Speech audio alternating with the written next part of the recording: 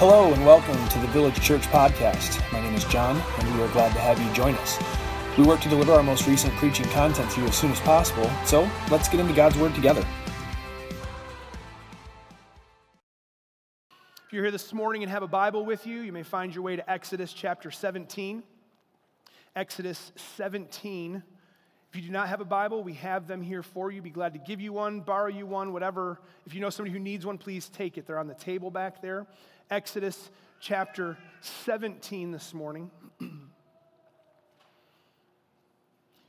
As we have journeyed through Exodus, 17 chapters in this morning, it's been a year. I started preaching through Exodus just after Easter. I think it was May 1st last year. So we've been journeying slowly, but really, everybody could say, Pastor, that's a really long time. If you've been paying attention, we're trying to follow the contour of Scripture, the rise and fall of what the Scripture is doing. Instead of plowing through major pieces of text, we're looking very closely at what applies to the people of God, to people that are not the people of God, and soaking the Scripture for all that it is worth in our life.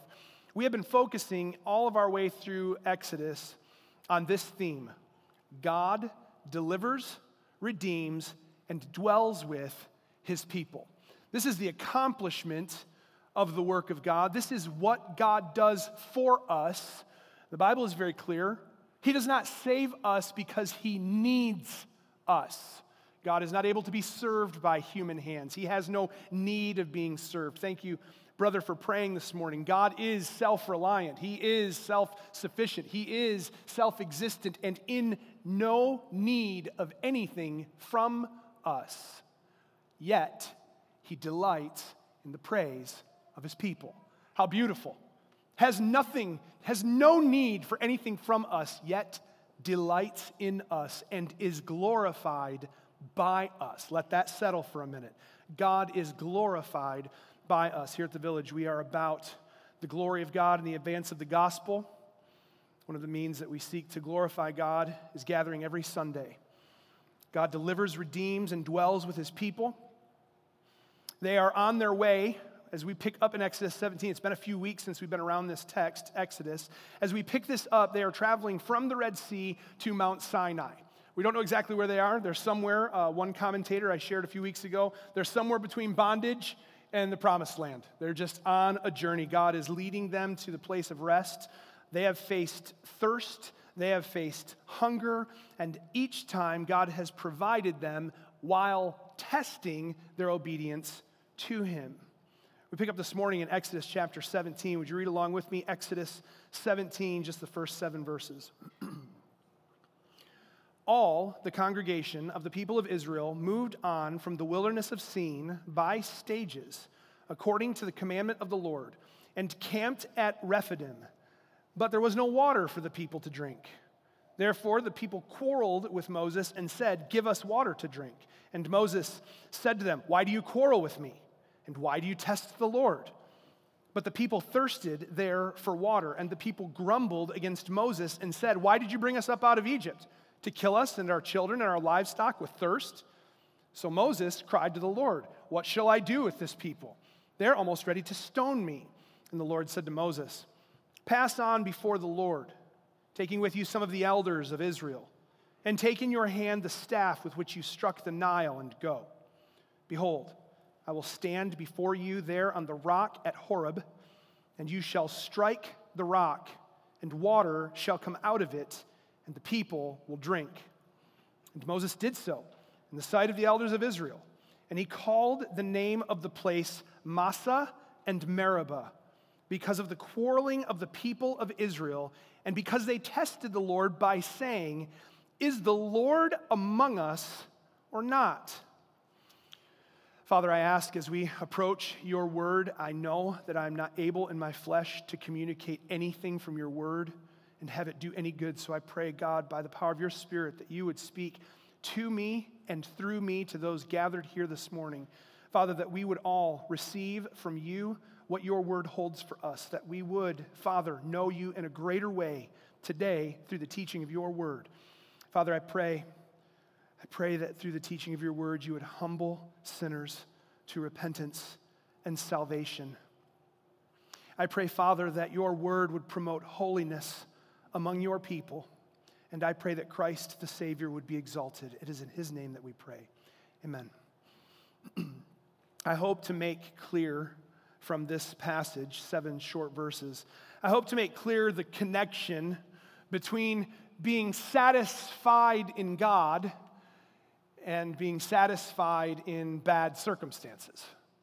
There's a clear link between the two. Our satisfaction in God will lead to satisfaction in bad circumstances, circumstances where we are tempted to be dissatisfied in life, perhaps legitimate circumstances like being out of water in the middle of the desert.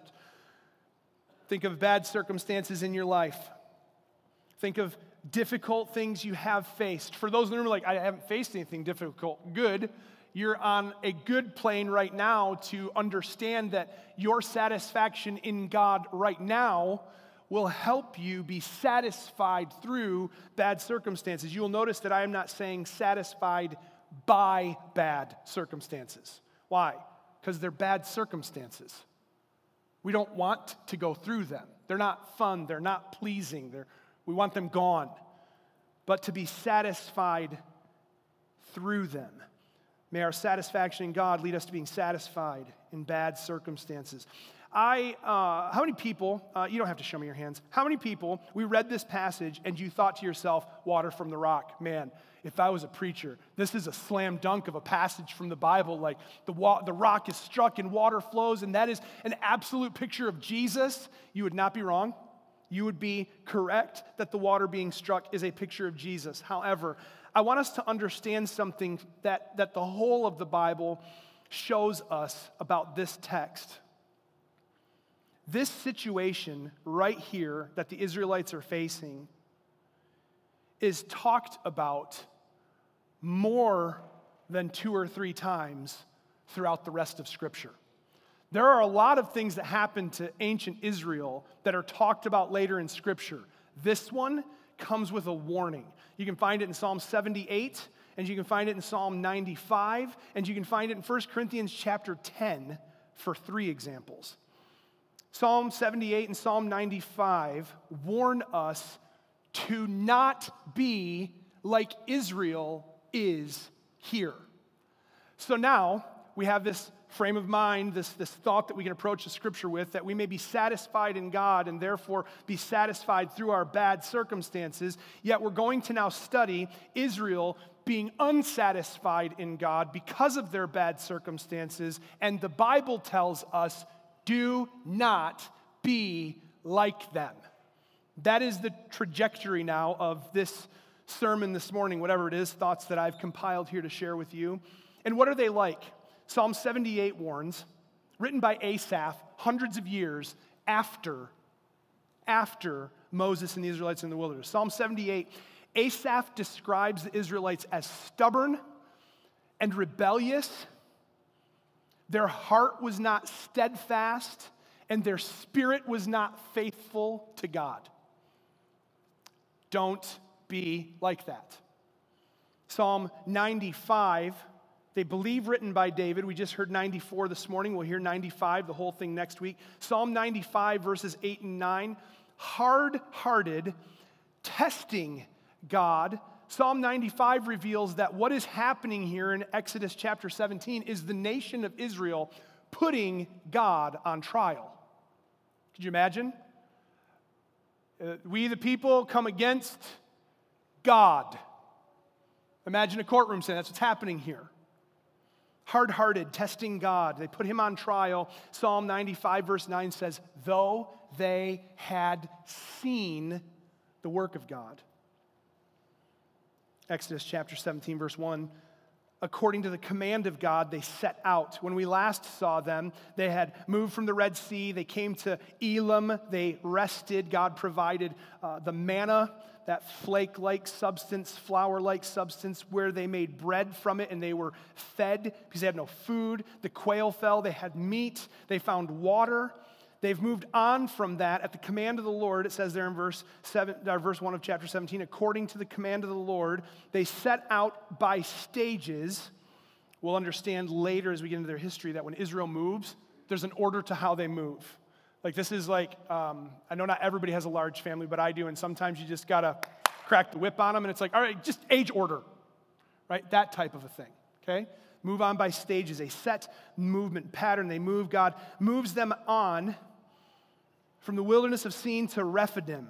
I looked on a map. I couldn't find it. Maybe your maps are better than mine. I couldn't find this place. However, Rephidim is a name, and it's a name that means rests or stays or resting place. So they didn't just come to any place. They came to a place named for finding rest. Could you imagine? It may be hard. Yesterday was hot. It wasn't the middle of summer, though. I'm trying to help us think of an illustration. Just imagine you're on a drive, okay, family vacation, and you're traveling, and you got to stop and go to the bathroom, and you think, I'm going to get something to eat while I'm there as well. I'm going to stop at this oasis, if you will. It's a rest area, after all. So you off the highway, and you pull in, you find your spot, and you go in, you use the restroom, you come out, and you find that there are no vending machines there. How many people? How many people ever got to a rest stop, and you're like, somebody better get some water here quickly, right? This has happened to many. I mean, you're nodding your heads. It's happened to me. Why is there no water here? Imagine coming to a place of rest and not finding what will lead to your rest. Now I have to stop again. Now I'm further irritated instead of more restful. The scene that unfolds here is almost identical to what we saw in Exodus 15. Israel left the Red Sea. They come to Marah, except there they did find water. But it was bad water. I'm not sure which is worse, finding bad water or finding no water. I'm going to side with finding no water. That's what I'm going to do. God sweetened the water at Marah, and they drank. He moves them on, and they find more water. Here they come to this place named for resting, and they find no water. I thought about a time in the desert. I took a hike with some guys, and we all had a bottle of water. And we took a long hike, and that bottle of water wore out quick. And we couldn't get to more drink fast enough. The whole excursion, wow, look at that, look at that, look at that. This is all pointless. I need to drink, or I might just lay down and die. Just that exasperated. Imagine we need to try and put ourselves in the frame of mind of traveling through a barren desert and coming to a place of rest and finding that there is nothing to satisfy you or to help you feel rested. Maybe like your life this morning that you walked in here with. I came in here this morning and I feel as though my life is a barren desert and I cannot find any rest. Nothing is here to satisfy me. And so the people of Israel, despite all that they have encountered so far, they step out onto really thin ice here with God. And I hope to show you through this passage. They do three things. We are told not to be like them, and they do three things that we must not do. What do? 1, they demand of God. 2, they doubt the goodness of God. And 3, they doubt the presence of God. Now, we're not to be like them, so we're not to demand of God. We're not to doubt the goodness of God. We're not to doubt the presence of God. They demand of God. Look in verse 2. Came to Rephidim, there's no water. Verse 2, the people quarreled. Therefore, because there was no water, the people quarreled with Moses and said, "Give us water." They make a demand. They quarrel with Moses. Previously, they've only grumbled. Now, there's an escalation in their dissatisfaction with Moses, but we know ultimately with God. And we're going to see that come out in the text as we go this morning. They have grumbled against Moses. Now they quarrel against Moses. Moses names the place because of their quarreling. The King James here uses these words. The people did chide. I only wrote it down because it's such an old way of speaking. Whoever thought about saying that? Like yesterday when my kids were hungry, they didn't chide. You know what they did? They complained. That's what's happening here. They're making their complaint. The New King James says they contended with. Christian Standard Bible says they complained to. The New Living Translation says they complained against. Do you get the picture? There's no water here. God, what's wrong with you? Right? Because we can't help but assume that when something bad happens to us, it's because something is wrong with somebody else. Their problem visibly with Moses, but we can see plainly through all of Exodus, it's God that is leading them. It is God they have a problem with. They're upset. There's no water. They go to Moses as their visible leader, ultimately making their complaint to God. Give us water. How many of you ever walked into the presence of God and made a demand of God? I mean, let's be brutally honest. Plenty of us have done it. God, do. God, give. God, this. God, that. We make demands all the time, and we should be very careful, especially because the Bible says, do not be like them. Notice that the people here do not rely on asking God for water. Oh, Father, who has led us into the middle of this barren desert where there is no water? You have provided so wondrously for us in the past. You have given us food when we had none. You brought us out of Egypt. God, we appeal to you. We pray to you. We ask of you, Father, would you give us water to drink? No. Give us water to drink. Now, Hebrews 4:16 tells us that we can come confidently before God. I'm going to tell you right now, there ain't anything more confident than saying, give us water. That's confidence. But you know what the confidence is in? It's in themselves. We have a right to come before God and demand of him, give us water. Hebrews says we can go confidently, but we are going confidently because of who God is. James tells us we are to come humbly before God. Philippians chapter 4 tells us that we are to not be anxious in anything. Imagine the people of Israel journeying through a barren desert, coming to this place of rest. They stop and there's no water. How many of you are anxious when all of a sudden you realize the rest area doesn't have a Coca-Cola vending machine? What am I going to do? The anxiety builds. They become anxious. And what happens when anxiety starts to take over? All of a sudden we start to be and think irrationally. Do not be anxious in anything, Philippians says, but in all things, by prayer, make your requests known to God. Father, we have a desperate need. We are desperate for water. Our good Father. They do not do that. Instead, they demand of God. Listen, if you want to write down something to apply to your life, don't demand of God. Approach him, confident in who he is. And Hebrews says, and you will find grace and help in time of need. Israel easily could have gone to God, could have pled their case before him, and could have found grace and help in time of need, but they make a demand instead, revealing their heart. People are already thinking now, if you're thinking about the text, but wait a second, they do that and they still get their water. Right. Let's follow it out. Exodus 17:3. First, they demand of God, give us water in verse 2. Moses says, why do you quarrel with me? Why do you test the Lord? He just turns it right back on them. Verse 3, look it. But the people thirsted there for water, and the people grumbled against Moses and said, why did you bring us up out of Egypt? To kill us and our children and our livestock with thirst? First, they demand of God. Their demand leads what? To doubting the goodness of God. They doubt the goodness of God. Why did you bring us up out of Egypt? I was reading different translations this past week, different English translations of the Bible, and the New Living, I really like Moses' response. If you have a New Living, you're reading these words along with me in verse 3. Moses says to them, quiet. Maybe it's the end of verse 2. Quiet. Why are you complaining against me? And why are you testing the Lord? It's as if Moses can sense his frustration. Did I bring the plagues that brought our freedom out of Egypt? Did I divide the sea and cause it to be dry on which we crossed into safety from Egypt? Did I sweeten the water that was bitter?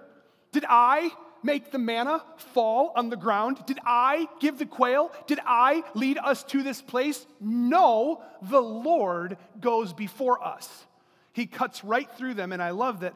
We've examined, the Bible is strange about Moses. He's humble, and at times he appears weak, but at other times he appears very strong. And here, I liked that New Living Translation, quiet. Why are you testing the Lord? The God of our fathers has gone before us. Moses could have said here, look at that cloud right there.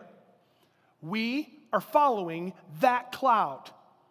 God is leading us through this wilderness. I've not done any of these things to you. God is leading us. Why? We examined several weeks ago. When God leads us to hard places, it is for us to drill down into our faith and to obey Him in a greater way, not to throw our hands up and just walk away from our faith and disobey. The journey from Egypt to Mount Sinai took 3 months. You can see it. We're going to get there eventually, maybe next couple weeks or so. Exodus chapter 19 says, on the third new moon after the people left Egypt, they came to Mount Sinai. 3 months. It took them 3 months to leave Egypt, cross the sea, travel the desert, and get to Mount Sinai. In those 3 months, I wrote this down. They were delivered from Egypt, Exodus 12 and 13. They crossed the Red Sea, Exodus 14.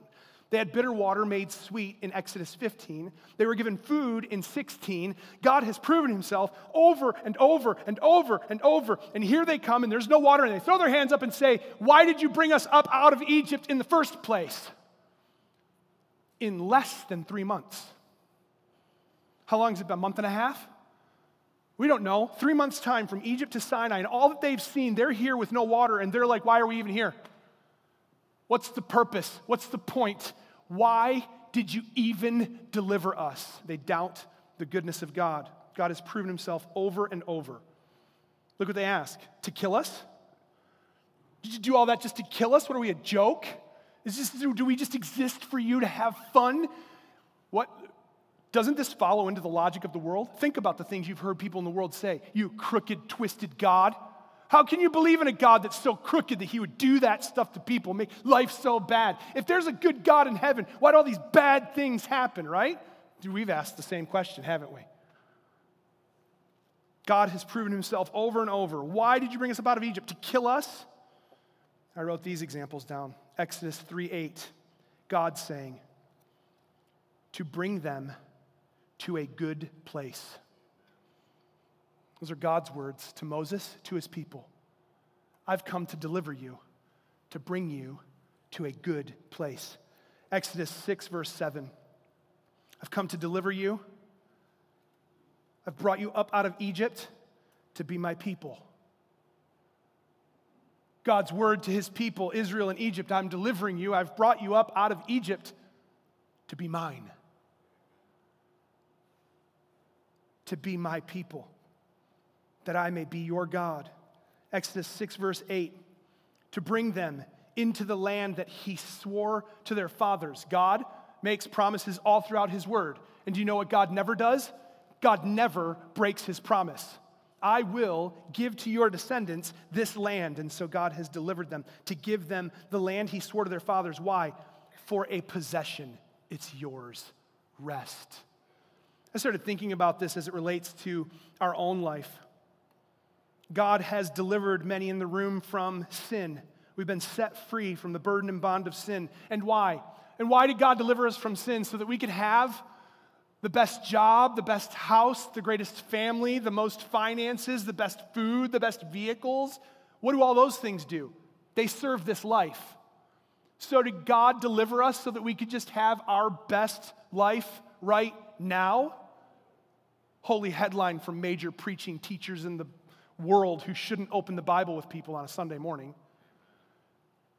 Maybe those things will happen for you. God delivers you from sin to bring you to a good place. God delivers you from sin to make you His people. God delivers you from sin to give you a possession, the Bible says, heirs of God and co-heirs with Christ for eternity. That's what God promises to His people. He promises it here to the nation of Israel. His promises through Christ are the same to those who through faith believe in Jesus right now. More than 10 times across Exodus, God delivered His people to serve and worship Him. And we already examined, He doesn't need that. He desires it. He wants that. But something must happen and change in us to bring us into his presence to be able to do that. We must be holy because God is holy and we are sinful. And so Christ comes to us. They doubt the goodness of God. Why did you bring us up out of the land of Egypt? Not to make their life miserable. Not to make them a laughingstock to the nations. How many times in our Christian life, how many times I'm miserable as a Christian? Let's be honest. How often is the Christian life miserable? We suffer. Why? Why are we suffering? Why are we sojourning in this life which we know, which the world knows is short and finite? And we suffer through it. Why? Because God has delivered us. But God did not deliver us so that we may be miserable through this life, though we are miserable in this life. God did not deliver us to make us a laughingstock to people around us. Hey, Easter dinner, it's going to be at noon. I might not make it. My preacher sometimes talks way too long, and so I don't know if I'm going to make it on time for lunch or not. Right? That's the safe answer. Why? Because what you don't want to say is, listen, I'm going to church on Easter Sunday just like I do on every Sunday. And we open the Bible and there's no telling how long we're going to sit there and listen to what God has to say to us. I'll see you when I see you. None of you gave that answer to anybody last week. Why? Because somewhere deep inside of you, you didn't want to feel bad about talking bad about me, and you didn't want somebody to laugh at you for spending too much time at church. We don't want to be laughed at. None of us want to be laughed at. I mean, I spent a lot of my younger years being laughed at in school. I'm okay with it. You can talk bad about me, laugh at me. I don't really care. I'll say stuff to make you laugh at me. I don't care. How many of you want to be laughed at tomorrow morning because of Jesus Christ? How many of you are so willing to talk about the Lord Jesus Christ and what he's done for you, his goodness to you, that you are willing to be mocked for it?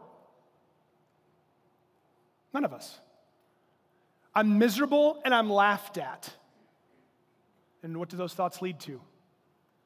Now I'm going to start doubting the goodness of God. Because if God was so good, he wouldn't make my life miserable. And he wouldn't cause me to be laughed at. No, well, you're inventing Christianity that's not from the Bible. I'm sorry. Don't doubt the goodness of God. He has not saved you. He has not delivered you to make your life miserable, to make you a joke. He's delivered you. He saved you to worship him. He saved you to bring you into his presence where you are not able to go on your own without his work. Hard times will likely come. Bad things will likely happen, but God redeemed you to bring you into his presence, to a good place, to a possession, to serve him. He's promised it.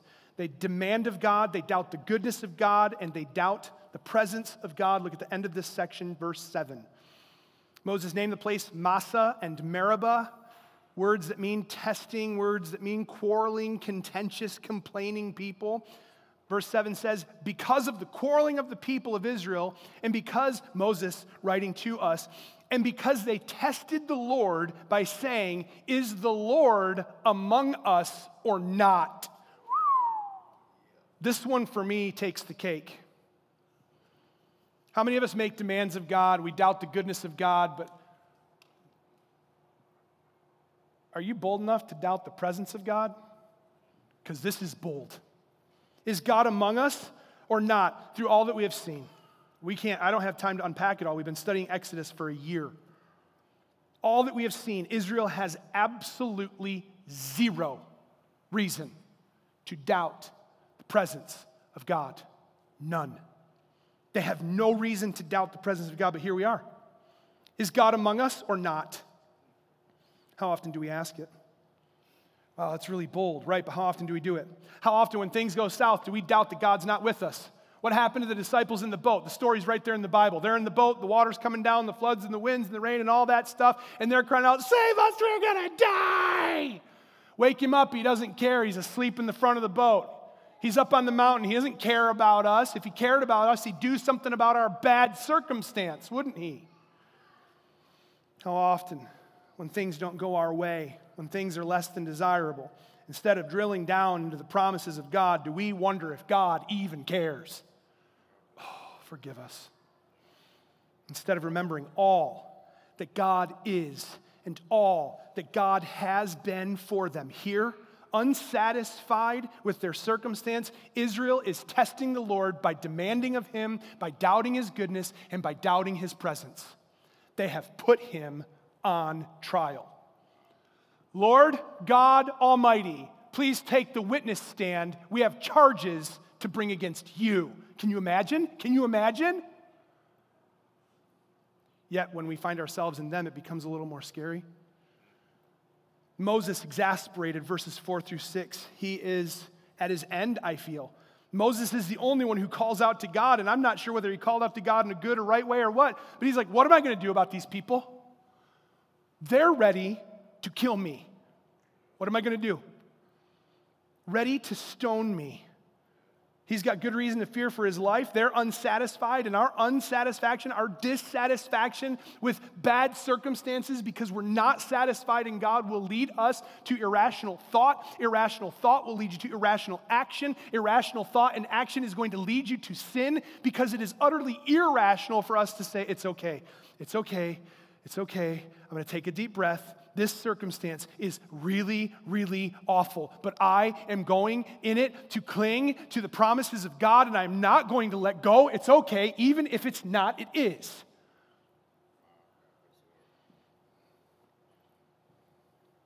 Led to irrational thought. They're going to kill Moses. They're forgetting that Moses took that staff and struck the Nile, brought the plagues. God used him to bring those plagues upon. What did God say at the Red Sea? They can't get across the Red Sea, and God says, lift up that staff in your hand. So Moses is like, okay, lifts his hand, and what happens? The sea parts, and they walk through on dry ground. And here Moses is like, they're going to kill me. They've watched all of this happen, and they're going to kill me. It's okay. Won't be the first guy in Israel's history that will do awesome things in their sight, and they'll kill him. It's okay. But the next person that comes and the next person that does the biggest and greatest things that ever could be done among humanity, the Lord Jesus Christ, will die. And he will do the greatest thing he's ever done. We've talked, as we've journeyed through Exodus, Moses is a picture of something greater, and it's Jesus. Here, when Moses cries out to God, I am struck and overwhelmed by the kindness of God in this moment. They demand, they doubt his goodness, they doubt his presence. Later in their history, God is literally going to say, Moses, get out of the way that I can kill them all. Move aside, Moses. I'm all done with this people. What does he do here? He could do it right here. What does he do here? Take that staff in your hand. Can you imagine how Moses felt when God said, take that staff in your hand? That staff has done nothing but shred and destroy the nation of Egypt. And now Moses says, take that staff in your hand. Oh boy. What? And take some of the elders with you. Why? Oh man, take some elders with you. This sounds an awful lot like take that staff in your hand and go to Pharaoh. Lord, I don't know. Okay, I got the staff, I got the elders. And what does God say? I'm going to judge these people for their doubt and their demands on me after all that I have done. Nope. God here, man. Go with the elders on ahead of the people. Stand on the rock and I will stand before you. Take the staff and strike the rock, and water will flow. Same staff that brought the judgment of God, and here could still bring his judgment, and in a sense does bring satisfaction for his people. He gives them water to drink. Why? Because he has delivered them for his own possession. He has redeemed them to be with him. God is good. God does not intend bad for his people. The same staff that brought the judgment of God here now brings the blessing of God. They're weak, needy, demanding, doubting, dissatisfied. Psalm 114 verse 8 says, he turned the rock into a pool of water, the flint into a spring. Psalm 105 verse 41, he opened the rock and water flowed through the desert like a river. Maybe I've quoted that to you before. God is a God who makes rivers in the desert. That's where it comes from. You ever wonder where I've said that? Where do you get that from, Pastor? God makes rivers in the desert. Right here.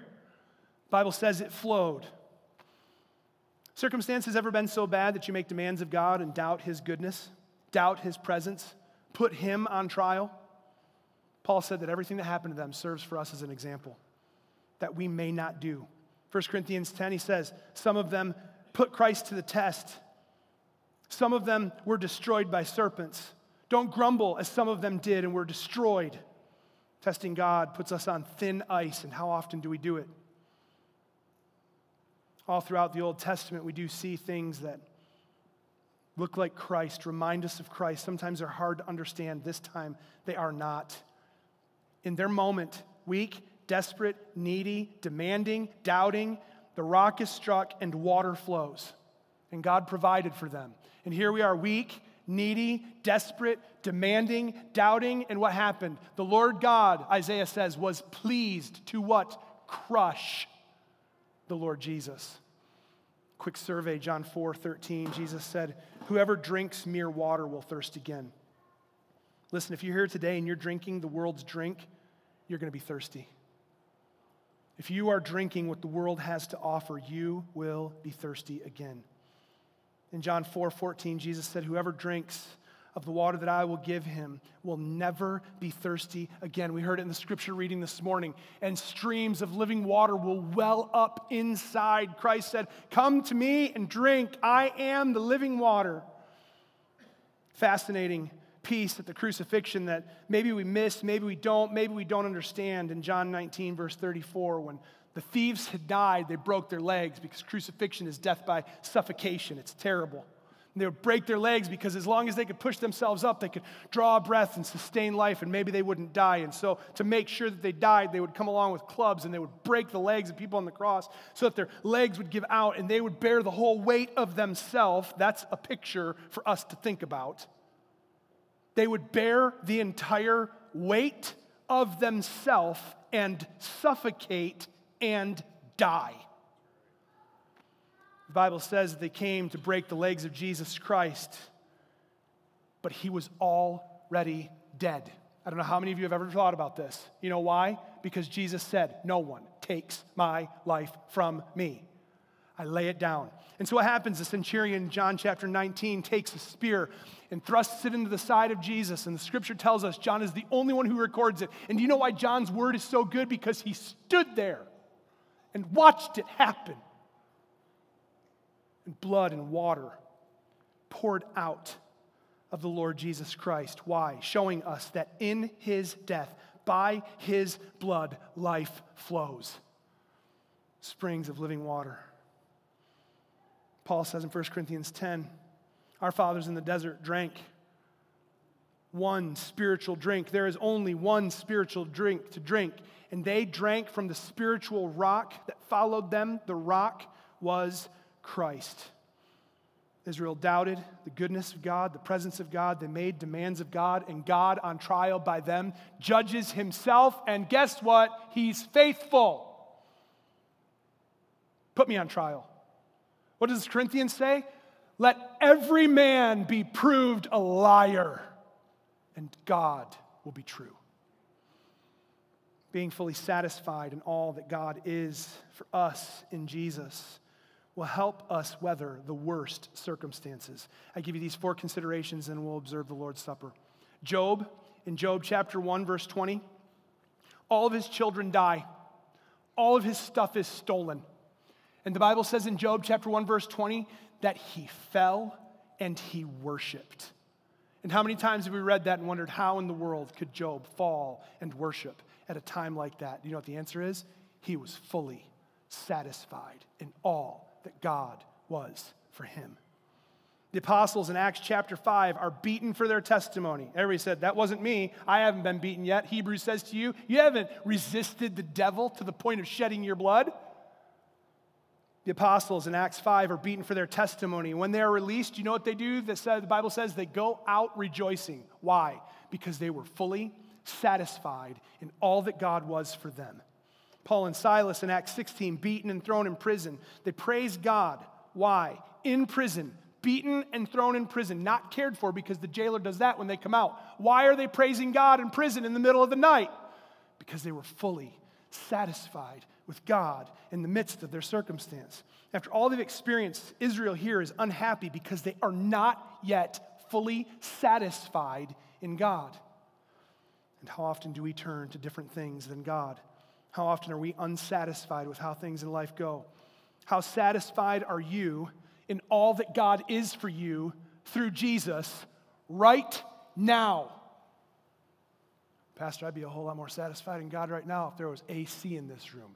No doubt, but there's not. I sure would be a whole lot more satisfied if. I sure would be more satisfied when. I sure would be more satisfied how. No, are you satisfied with the fact that Christ is your peace with God?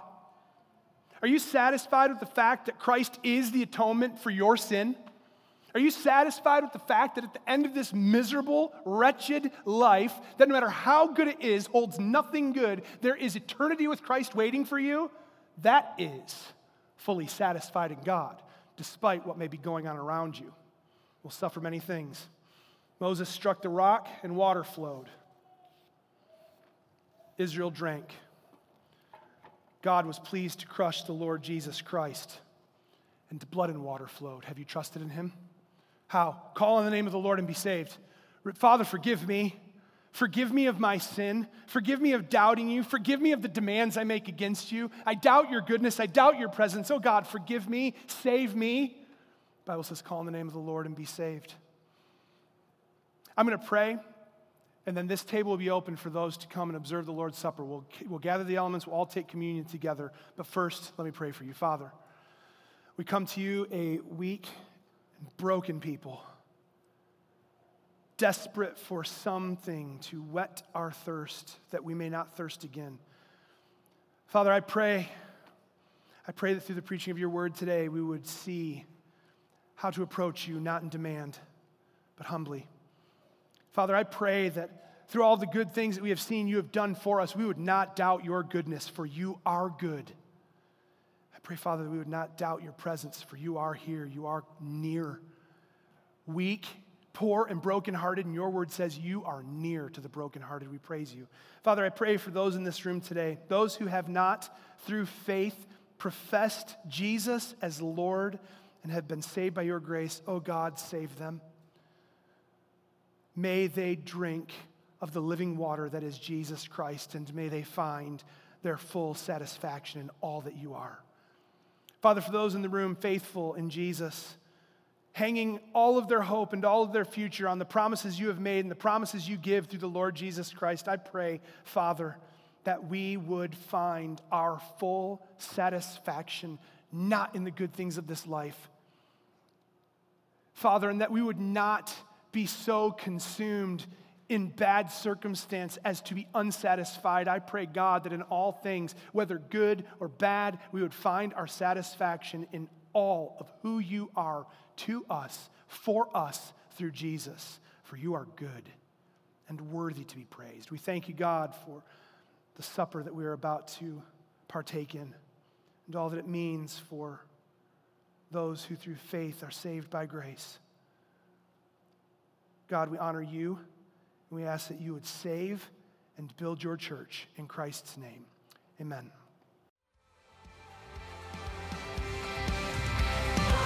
Thank you for joining us this week. If you have any questions about anything you just heard, or if we can pray for you, please contact us at info@thevillagemi.com. Until next time, stay in God's Word.